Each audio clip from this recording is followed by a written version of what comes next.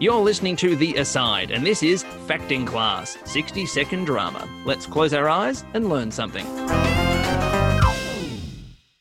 It is said that irony is one of the hardest things to explain. Perhaps these people haven't heard of differential calculus or entropy. We think in comparison, dramatic irony is relatively easy to explain.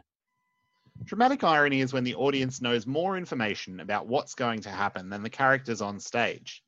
A clear example of this from a film may be the movie Titanic, or any other disaster style, or even a real-life story film. A clear example from theatre is probably the most famous play or story, Romeo and Juliet, or Cinderella. The audience watches the story knowing what is going to happen, so every time the characters say, "This ship will never sink," when talking about the Titanic, we can chuckle to ourselves knowing the truth. When Cinderella says she will never escape her awful stepmother, we know there is hope for her.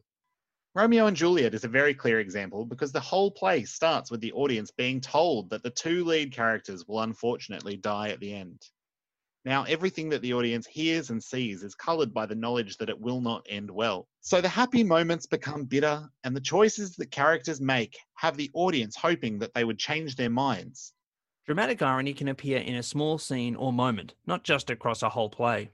It is when the audience knows what is really going on, and we watch the character believe one thing when really an alternate outcome is going to happen. It is also possible that we know of a positive outcome, and we see a character about to give up, but we know what awaits them. Here's a question. Dramatic irony can make a story more compelling. Why do you think that is? Here's an activity for you to try. You're about to board the Titanic, a ship that famously sunk on its first voyage. It was called the ship that cannot sink in the press. What would a character say to create dramatic irony? Write down some dialogue and act it out. I'm Nick. I'm Tim. And that was Fact in Class, 60-second drama.